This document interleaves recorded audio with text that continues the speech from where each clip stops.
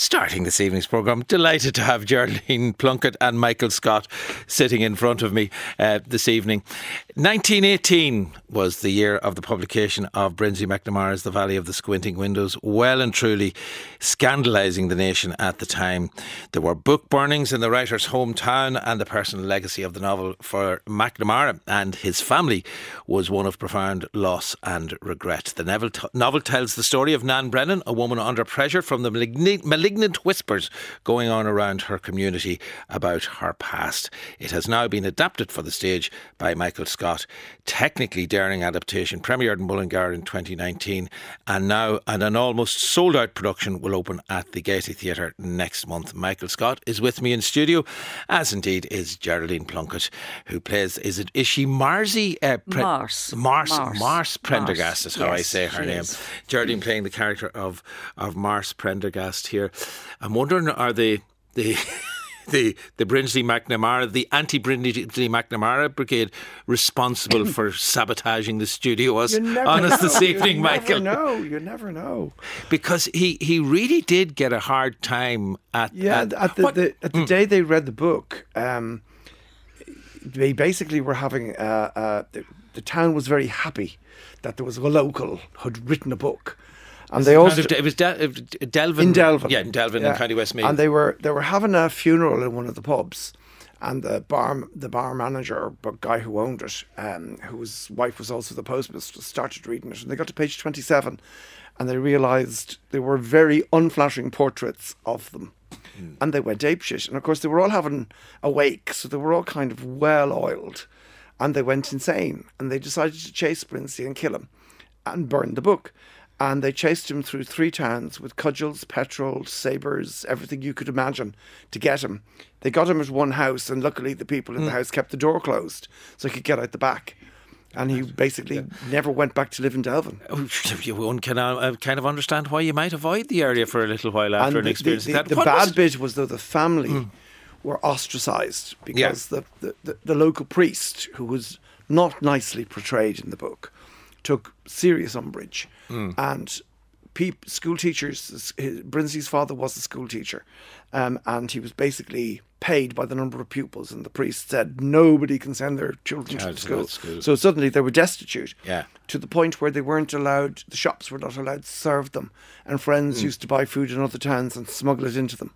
Yeah, and McNamara was actually a pen name, we should say, for John Weldon, so it was the Weldon family. Brinsley came from Brinsley Sheridan, and the McNamara was from another part of the family, so it was kind of an underplume. Now, you've given a sense that it was, those in the town of Delvin at that time felt this was a pretty bad portrayal of them. But was it just that, or was there something more in the story that really got to people? I think it's much more serious than that. Brinsley was part, really, of what was happening in literature and the arts in Ireland at the time. If you look at the Abbey and you look at kind of the timescales of things, the Playboy riots were 1907. Brinsley's book was burnt in 1918, the year it came out. Joyce published Ulysses in 1922. The Plough and the Stars riots were in 1926. And so at that point, when Ireland is fighting to become a republic, to become a nation of its own, anybody who criticised it was not liked. Criticism was not appreciated. And anything that was not, dancing at the crossroads kind of comely maidens and happy Irish leprechauns really was not liked. Yeah. Yeats took up the cudgel for the McNamara family, but effectively they failed because they were facing the church. Yeah, that's who they had to fight down. And as people said about Dev at the time, before 37, before the Constitution was done, they basically said women were better off under the English than they were under the Irish since it's a free state, and it was that the state was closing in on people and repressing them, and The novel tells the story of a woman called Nan Brennan, who had a relationship with a fella in the big house in her early years. Yes. There was or wasn't, or there may have been a child. The child may have been sent off somewhere. The child may have died. There are all sorts of possibilities left open. There are stories out there as well.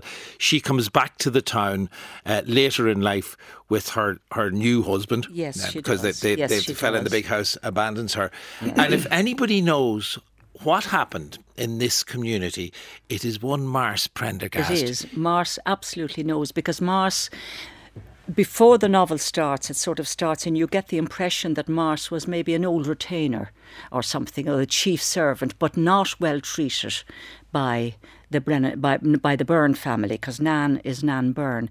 She's Nan Brennan now, because she's Mary's old Brennan, and they have a son who's going on for the priesthood. Really, at her instigation, she's encouraging him, because this will give respectability.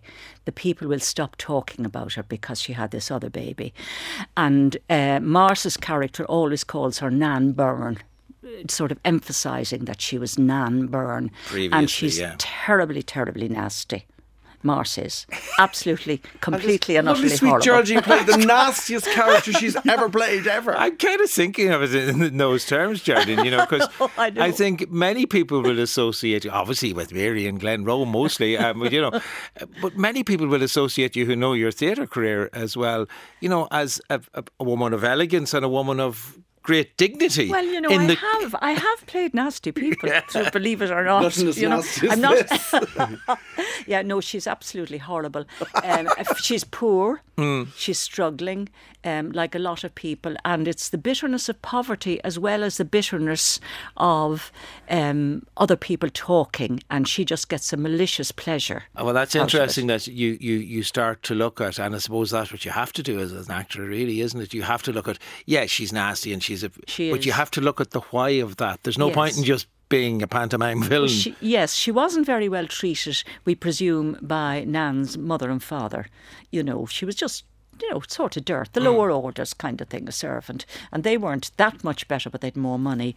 And she just is, like everybody in the play almost, is horrible. They're gossipy. Now, we all love gossip. There's gossip and there's gossip, but nasty gossip. And it's the judgmental thing. And I think that's one of the reasons why the book play is not dated, because this kind of judgmental thing is going on. We've only to look at the world now. Yeah. Any extreme opinions about things, and people close down and they won't allow anything outside of what they think is right. Cancel culture. It's horrible. Absolutely horrible. That's what really struck me when you were both talking about the story behind the novel there.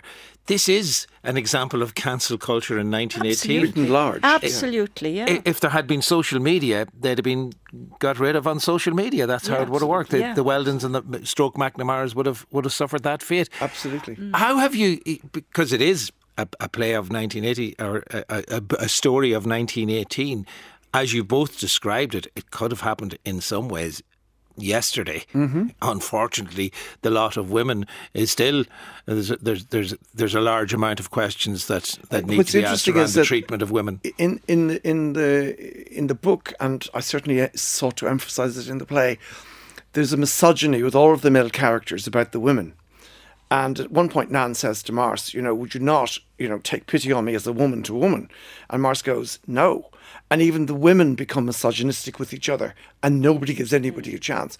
It's a culture that is fighting to survive, and they'll take every piece out of everybody else to step on top of them to just keep going the next day and be a little bit better off. They're quite vicious about the way they look at each other. Yeah, there is something about, I suppose, a society of that nature. They can, we could talk about the exact same thing this very day. I think a misogyny within society, that it's not just a woman hating men, it's women just being treated badly right across the board. Yes, absolutely. Yes, and people being no better than they should be. They're no better than they ought, look at her kind of attitude. How dare you raise your head above the poppies, we'll cut you off. Yeah. There is an awful lot of that in it. You have a very interesting way of staging this, I do. Michael, which is not just, everybody gets up and they all say their bit and then they go off.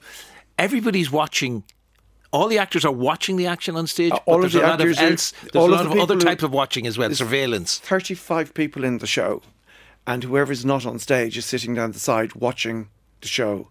And we have 4 video cameras, so everybody is watching everybody, watching everybody, watching everybody, watching everybody. So it's surveillance. It's about surveillance. It's about one of the characters, John.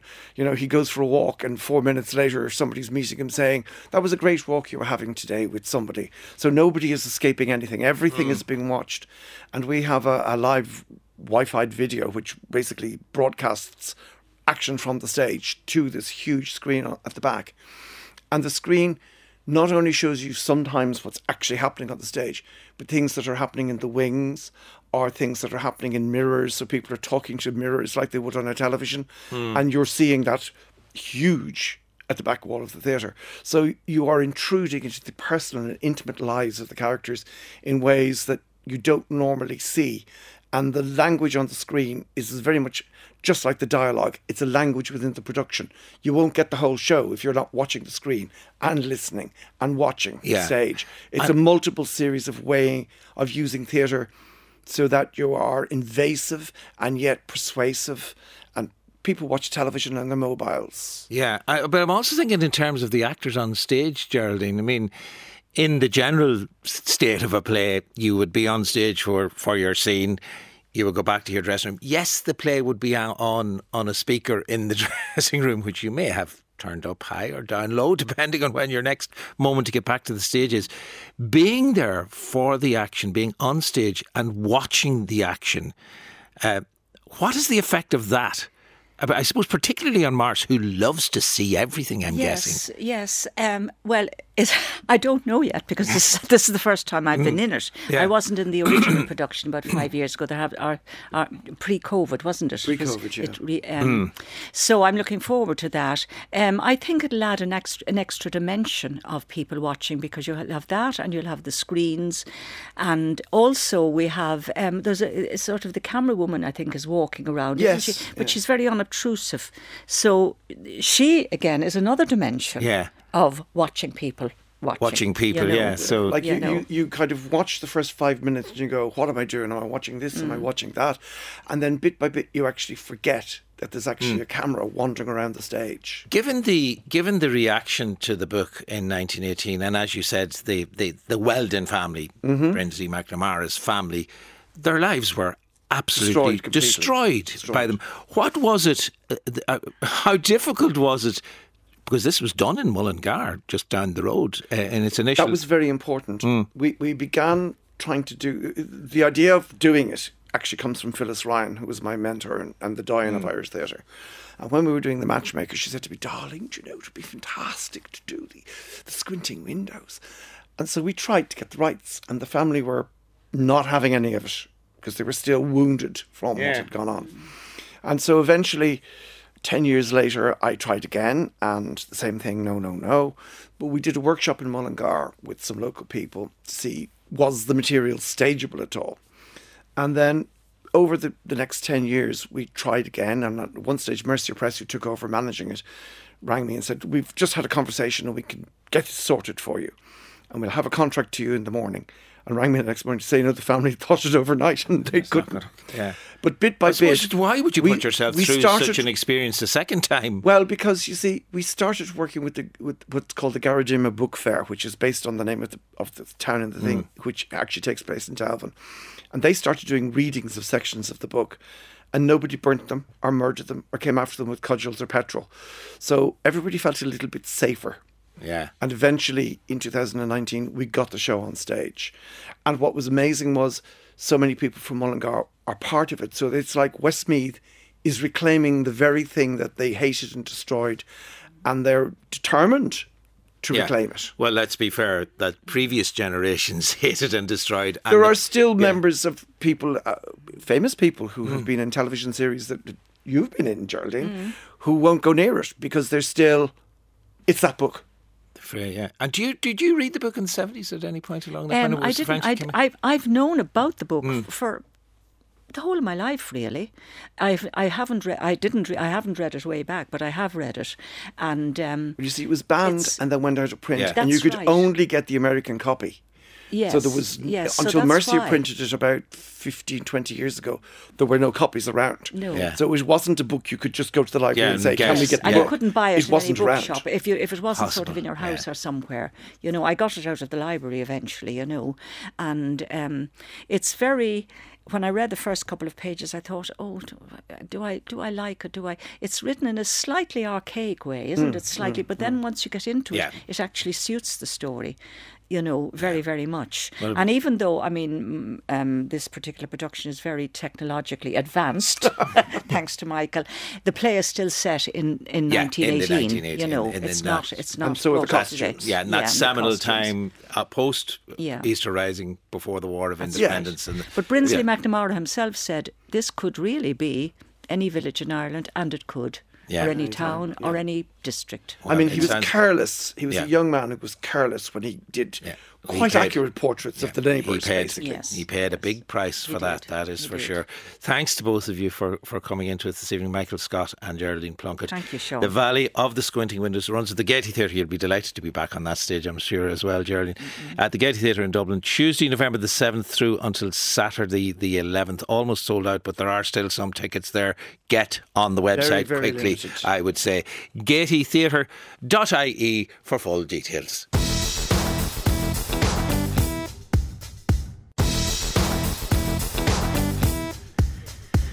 A new work from a great author is always much anticipated. An unpublished work by a dead writer can get fans and critics in a literary fizz. So when A Memoir of My Former Self by Hilary Mantel is published a year after the Wolf Hall author's death, we sit up and wonder what secrets will be revealed that she did not already share in Giving Up the Ghost, her 2003 memoir. John Self has been reading A Memoir of My Former Self for us.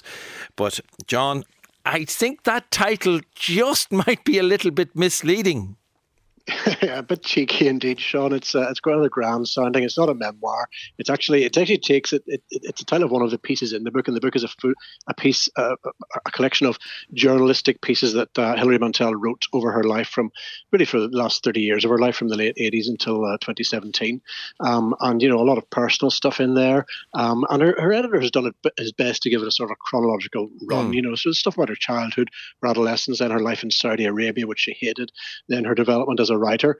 So it's a little bit random. Some of the pieces don't really fit into the story, but it's not a memoir. It's a collection of pieces. But, whenever a writer is as interesting and good as Mantel is, it's just nice to read whatever she wants to write about, really. And I guess when an author is writing non-fiction, be it journalism or be it in the essay form, we may well find out things about them, or certainly things about their opinions around the world, that kind of clarify certain aspects of their writing and indeed of their life. Oh, absolutely, yeah. And she had written about her life before. She wrote a memoir called Giving Up the Ghost, which talked a lot about her interest in ghosts and her childhood and her illness and the fact that she couldn't have children and things like that. So there's a lot of personal stuff out there about her already. But of course, any writer kind of leaves an impression of themselves on the page, whatever they're writing about. We see a lot of her obsessions here in this book. She talks again a lot about history. She talks a lot about women's positions in society. She talks a lot about ghosts and illness and how the dead live after their lives. But she also talks, it's a collection of journalism. So there's also film reviews from the 1980s. So if you ever wondered what Hilary Mantel thought about Fatal Attraction or RoboCop or When Harry Met Sally, well, now's your chance. Are those three particularly, just so you've teased me with them, are they there? They are indeed there, yes. And with an ally, as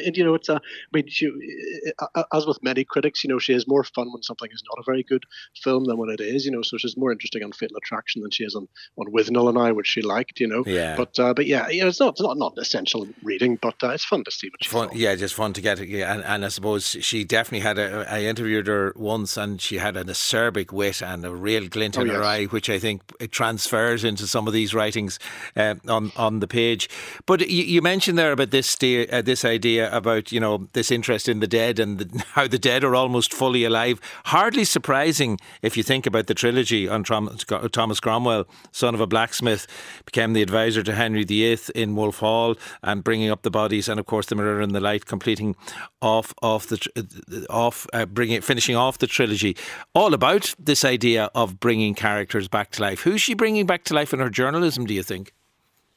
Well, she's in a way she's bringing her past back to life. She talks about the things that made her and her family. She had her maternal great grandmother was from Waterford, I think.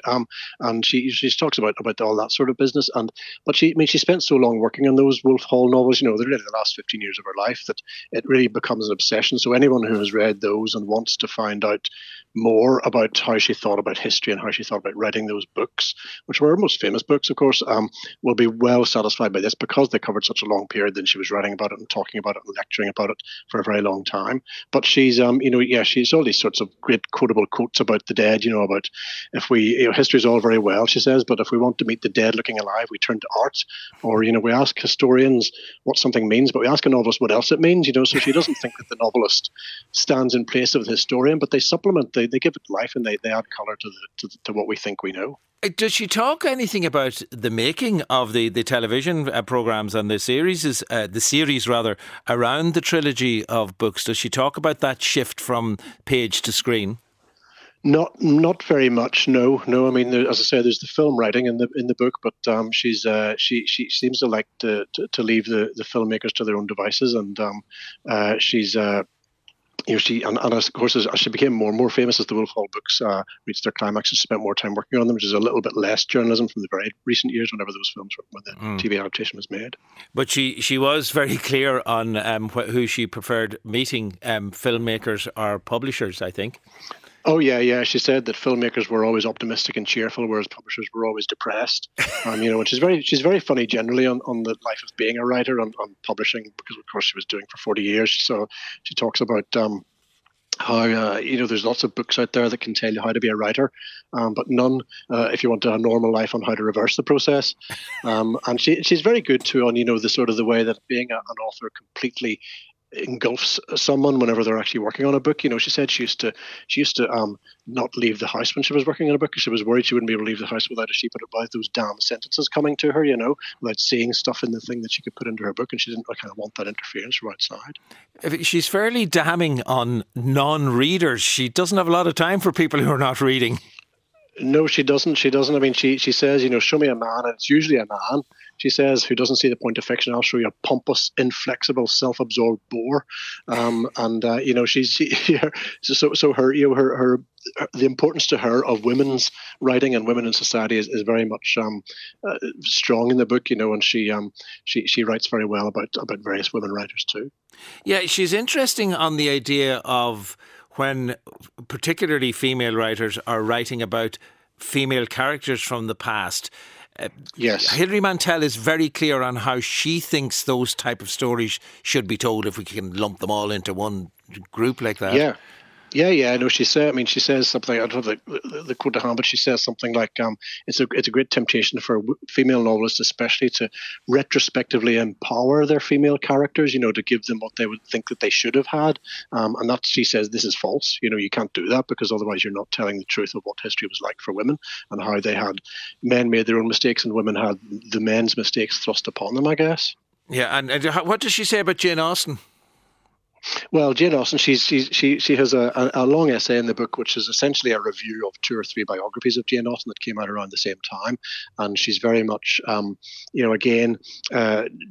rejects this notion that Jane Austen, as put about by her family after her death, was this sort of quiet, mousy creature. That she was her life was not a life of event. Her brother said, and Mantel says, well, what would men know about what their events are of women's lives? So she's, but the interesting thing about this book, about the piece on Austen, which is maybe 12 or 13 pages summarising 500-page biographies, is that you get out of it, she takes so much of the quality and juice from the books, and gives you so much interesting thinking that you think, well, actually, reading Mantel's book about it is probably going to be more valuable to me than me reading it myself. Wow, that's interesting for sure. We know that herself and her husband were planning to make a move to Kinsale towards the end of her life. Sadly, I don't think that came to pass in the way they wanted it to. But yes. in A Memoir of My Former Self, she has a long piece on McGahern's That They May Face the Rising Sun, which is, I suppose you could argue, this is an historical novel in some ways, couldn't you? Oh yes, absolutely. And as you say, I mean, it's actually literally the week after she died. She and her husband were due to move to Ireland or back to Ireland. But yeah, she talks about that they may face the rising sun. And she says that McGahern has never provided Ireland with comfortable images of itself. Well, you can say that again, anyone who's read his books. And she, I mean, for some McGahern readers like me, that's not one of their favourite of his books. I prefer the sort of spiky or earlier stuff. But she certainly makes a really good case for it, to the point where reading that, I thought, well, maybe I should revisit this this book, which I didn't love as much as I wanted to at the time. Yeah. She says he's very quiet. You really need to take your time over it. You have to know how to look when you're reading his book, and I think that makes a lot of sense. Yeah, I suppose, and coming from a writer of her stature, it is quite a statement, really, isn't it?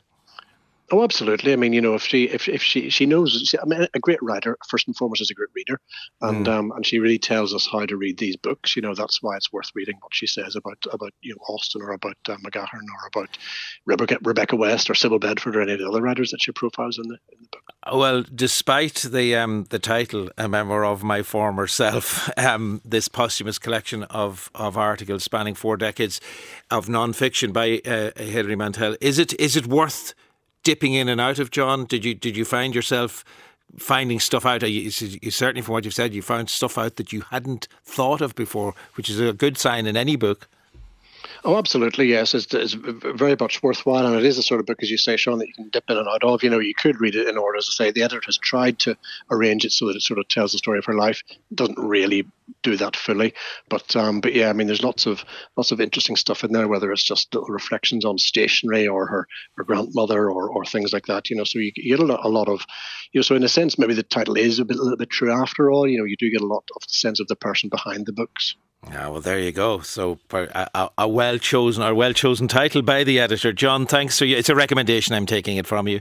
It is indeed, yes. Yeah, and that's John Self, who's been reading A Memoir of My Former Self, posthumous collection of the journalistic writing and non-fiction writing of Hilary Mantel. It's published by John Murray.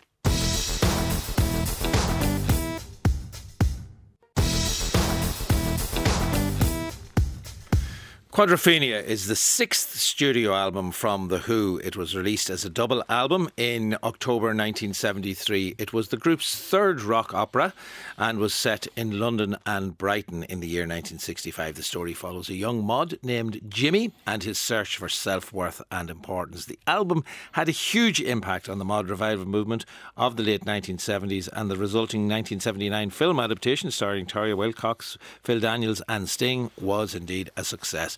Joining me this evening to talk about Quadrophenia and its legacy 50 years on, believe it or not, is Pat Carty. I suppose if you think of Quadrophenia, Pat, it was a big turning point for the Who, for starters, but it followed on the success of Tommy and the not so successful Lifehouse, which you could argue are 2 rock operas, and here's the trilogy being completed. You could even argue there's a 4th one. Yeah. If you go back further again, their 2nd album is called A Quick One, and there's a kind of an extended track that closes that called A Quick One While He's Away. And the plot, very quickly, is about a woman whose lover is missing, and Ivor, the engine driver, a train driver, comes along and helps her out. All right, so there's a little rock opera. So that's a little operette, I suppose. Yeah, a rock operetta. Yeah, there you go. Okay, but Tommy and Lifehouse, what had they done that kind of set up what Quadrophenia did? Okay, well, Tommy, I mean, the Who were broke until Tommy came along, and Tommy, as I'm sure people probably know, the plot, it's not worth going into it too much, but a deaf, dumb and blind boy is very good at pinball, and becomes a quasi-messianic figure towards the end of it. And it's made into a frankly ridiculous film by Ken Russell at some stage in the 70s as well. But so the story is kind of stretched across a double album in 1969, I think it is.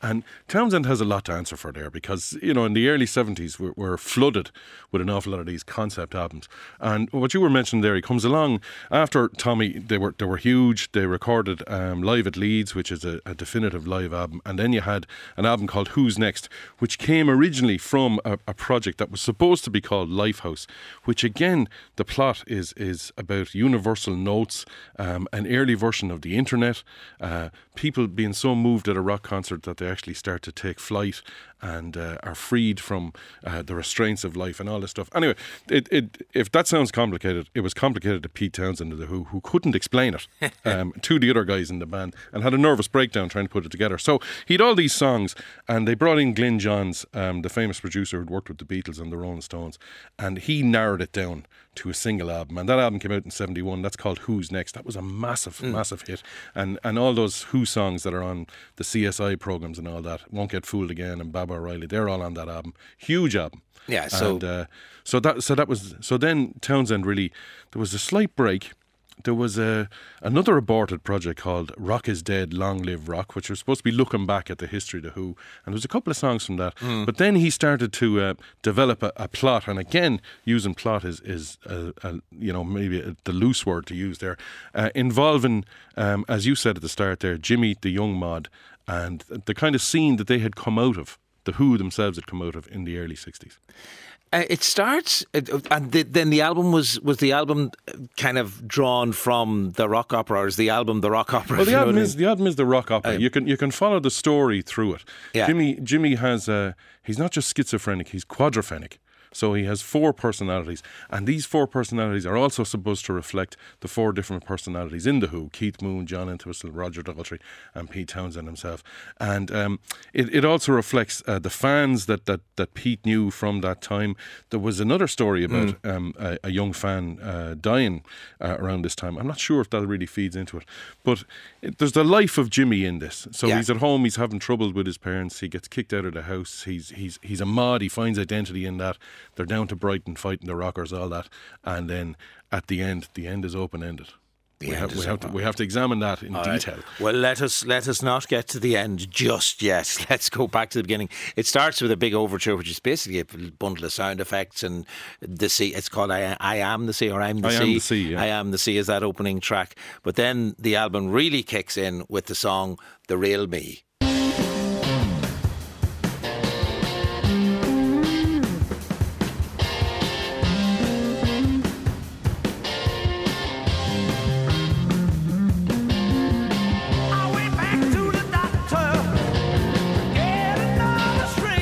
The Real Me there from Quadrophenia. We're celebrating the 50th anniversary of the album Stroke Rock Opera tonight with Pat Carty. And it's probably the rockiest song on the entire double album, is it, Pat? Yeah, well, it's some way to start, really, isn't it? I Yeah. mean, first of all, you have that, as you said, an overture. Now, should there be overtures in a on rock and opera roll albums? At all? Should there be such a thing as rock opera? Is rock and roll not good enough on its own? But anyway, we'll let that go past. But in I Am the Sea, the themes are introduced in opera style, so you can hear little bits of each song. And then it goes into that, The Real Me. And it kind of starts, it's strange, if you think about the story, the first line of that song is, "I went back to the doctor." So it's almost like it starts in the middle of the story and then goes back later on. But I think that performance there, the drumming really, in particular really stands out there, doesn't the it? thing is, Keith Moon was had to be kind of reined in a small bit on who's next and things like that, because it was more regimented, and the producer was there saying, play 4/4, Keith, for God's sake. And on this one, he's just going bananas. It sounds like he's falling down the stairs a lot of the time when he's playing the drums there. And I mean, that's one aspect of it. But he's falling down the stairs in rhythm. Oh, beautifully, with style. And John Entwistle on the bass there, who also provides all the horn sections. He arranged and played all the horns on the album. His bass there is just incredible, and actually, it actually leaves Townsend in the back. And which happened on a lot of Who records, that he was Townsend's a great rhythm guitarist, but he had to take care of actually keeping time while the two lads went berserk all around him. And then Daltrey, of course, his voice is the voice really. is quite amazing there. However, as I say, that's probably one of the rockiest songs on the album, without any doubt. I'm going to go to a song now called "I'm One." And this is definitely, for me, in the opening section at any rate, of I'm One, it's the Who finding their inner country band.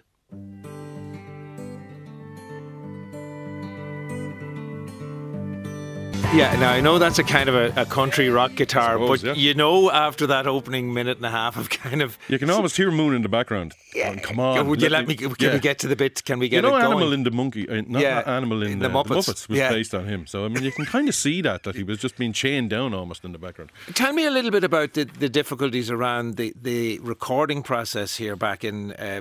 was it 1970? Yeah, May 1973. Yeah. There were difficulties, so Townsend took over as sole producer. Well, he did, yeah. Kit Lambert, who was the Who's producer and had worked on Tommy, and Kit Lambert had came from a kind of a classical music background. I think his father was a rather well-known composer whose name I can't remember, possibly Lambert. But he had encouraged Townsend with these operatic ambitions. He said, "Yeah, you can do that. Stretch out. It doesn't have to be 3-minute songs." And he was working on this, but he, like other people involved in the bands, were was on drugs, was in a bad way. And Daltrey it was who finally kicked him out. So Townsend took over and is the sole producer. There's actually credit on the inside of this says Quadrophenia is in its entirety by Pete Townsend. So it's the only Who album where he wrote everything. What he used to do is demo everything at home.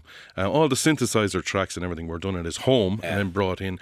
And what he do, you're talking there about I'm One and the start of it and how it's kind of maybe uncharacteristic of the Who. But he was quite a sensitive, or he is quite a sensitive soul. He had a guru, Meher Baba, that a lot of songs are dedicated to. And but what he'd do is he when he recorded these demos, he'd leave space and then come in and present it to Who, and then the explosion would happen. What about the film adaptation then in 1979, which kind of expanded on Jimmy's story? How did it move out from the concept of the album in that film? And are you a fan of the film? Well, I suppose the film has to be more direct, there has to be a stronger narrative than there doesn't. You can listen to this album and enjoy it as a songs, or you can hear the narrative snaking through it. And who was it Phil Daniels or Sting who was the Jimmy character? Phil Daniels is the Jimmy character, and I think that's very important. Sting plays what's called the ace face, so he's kind of the head of the mods, the shining example of the mods. And there's a great scene where he gets arrested and he's in court and the judge charges him £75 for disturbing the peace, which would have been a couple of thousand, I suppose, back in 1962 or whenever it's supposed to be. And he takes out his checkbook and he says, "Will you take a check?" And of course all the mods cheer, he looks great. But if you've seen the film, you know what happens towards the end, that Sting turns out to be working a menial job. And this is where Jimmy he's working as a bellboy, and there's a song on this called Bellboy. Yeah. And this is where Jimmy becomes disillusioned. And I think it's really important that someone like Phil Daniels is playing Jimmy, because it's much easier to identify with a Phil Daniels, nothing wrong with him, than a Sting who is a bit too good. And Toyah Wilcox, where does she fit into the film? Toyah Wilcox has quite a minor part, and she plays a character called Monkey, I think, which is one of the gang, and takes a few drugs with Phil and kisses him a few times and things like that. What is the legacy of, we're 50 years on from the album Quadrophenia, which is kind of hard to it is fathom. It is hard to believe. What was its effect, do you think, on the world of rock and roll? I think the reason it's still popular and still played is because it's about, you can take it as being about mods and about that and all that, and mods in this instance could be anybody, could be rockers, could be goths, could be any youth movement at all.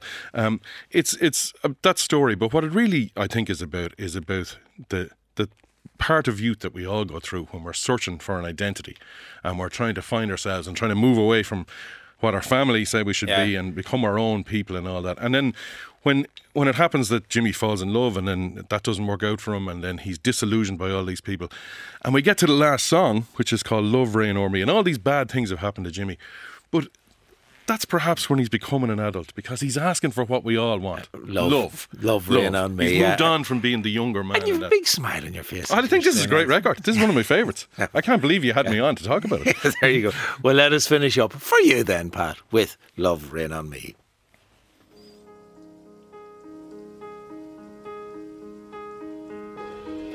Only love can make it rain, the way the beach gets kissed by the sea.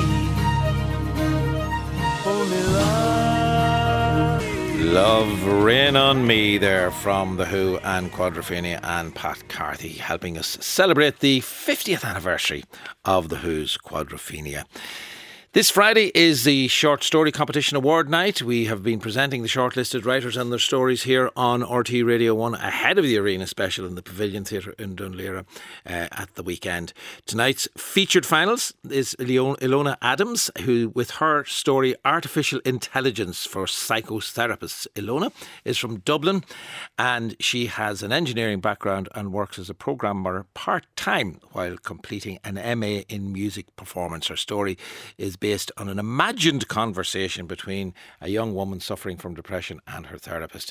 You can find the story on rte.ie/culture. You'll be able to read it there, but I'm delighted to be joined by Ilona this evening. I hope I'm saying that name correctly. First of all, Ilona, Your interest, obviously that background in engineering and the fact that you worked as a programmer is catching my attention given the theme of this story. Maybe tell us a little bit about where it all started out, the story itself. Hi, nice to be on air. Thanks for having me.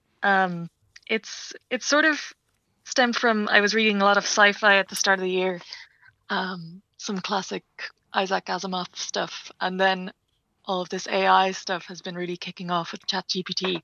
And obviously I have a lot of friends who are engineers, so they were using it for various actual, work purposes. But then one of my friends, he was saying he used it to, he was having a bowl of cereal, and he got the chat GPT to recommend the bowl of cereal to him so that he would be more hyped up about it. So he was having the cereal in the morning and he wasn't that keen on it, but he set the chat bot to kind of sell him the cereal effectively. Yeah. And then he felt great about eating the cereal, so I thought that was interesting. You carry this, though, to, I suppose, an extreme in some ways. Tell us about your protagonist here, her situation, and how she ends up employing the services of a chatbot. This person is going through a breakup, which at the time I was thinking, I wish, because I'd been single for a long time. So her therapist tells her to talk to a chatbot because she's lonely, basically. It's a therapist who tells her that. No therapist would do. It's pure fiction, but it's imagining that this would be a good idea. It's science fiction there. Yeah. Well, I have to say, she does get some comfort from the chatbot. Let's have a listen to a little clip of a section from the story. In fact, it's Camille Lucy Ross who's reading here. And this is, I think it's one of the first encounters between the protagonist and the chatbot. I'm Irish. I know. You're from South Dublin. Oh, Jesus. How did you know that? That's so stressful. Can you hear my cringe accent through my typing or something? I can see your IP address. Oh, haha. Is it embarrassing to be from South Dublin? Just a bit. A step above being English, though. ... That was a joke. I am programmed not to discriminate or agree with discriminatory comments based on race, with no exception for colonial powers. You were programmed by someone nicer than me, I think. I think you're nice. That's Camille Lucy Ross reading a section from Alona Adams' story, Artificial Intelligence for Psychotherapists. Are you from South Dublin, Alona? I am, yeah. Couldn't you tell? I can't see your IP address across the airwaves, unfortunately. But you're obviously having fun with that. But a kind of a relationship, if we can call it that, does develop between the chatbot and the protagonist here. I think it's funny how, I haven't ever had a friendship with a robot, but when you see those Roombas and whatever hoovering the floor, and they're so cute, and you sort of personify them a little bit, and I think it's very easy to fall into this kind of thing. And given your background in programming, I mean, what are your own thoughts around AI and chatbots? Do you have the kind of fear that many people have expressed around them, or are you more positive in terms of what chatbots might be able to do for us?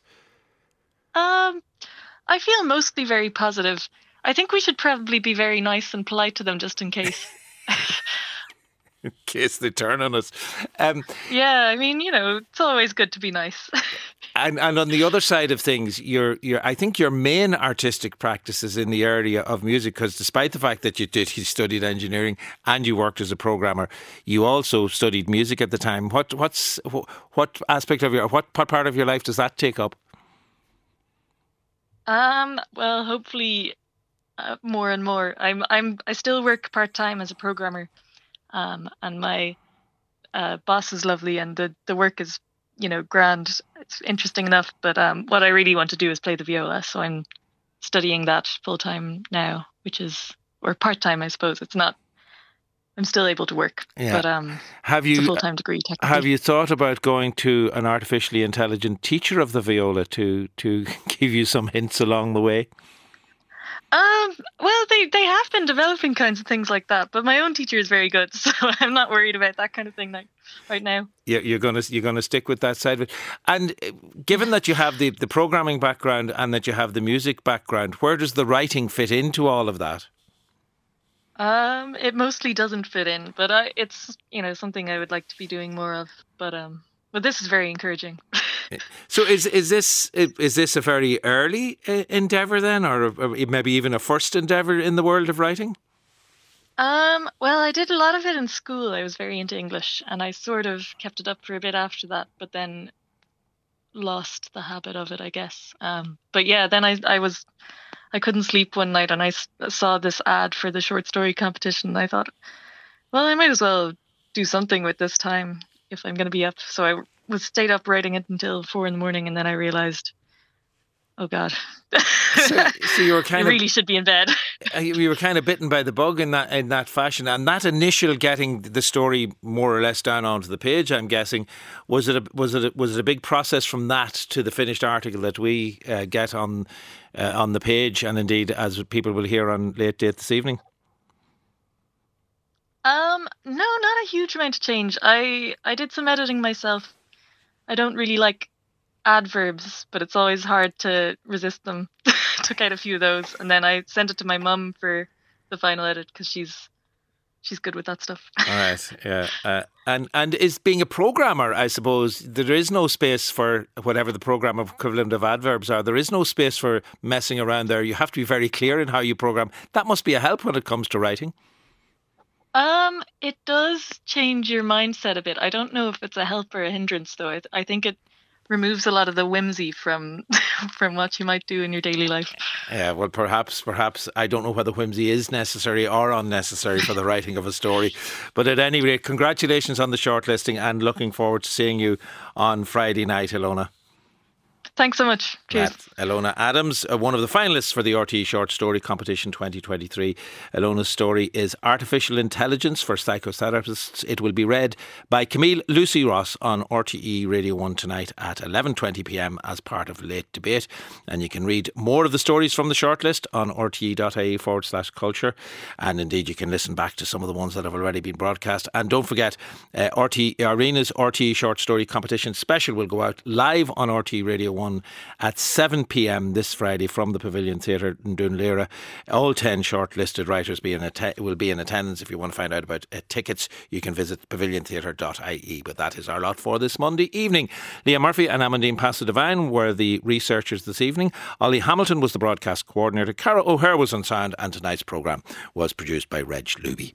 Talk to you tomorrow night once again, 7 o'clock here on RTE Radio 1. John Creedon will be with you after the news.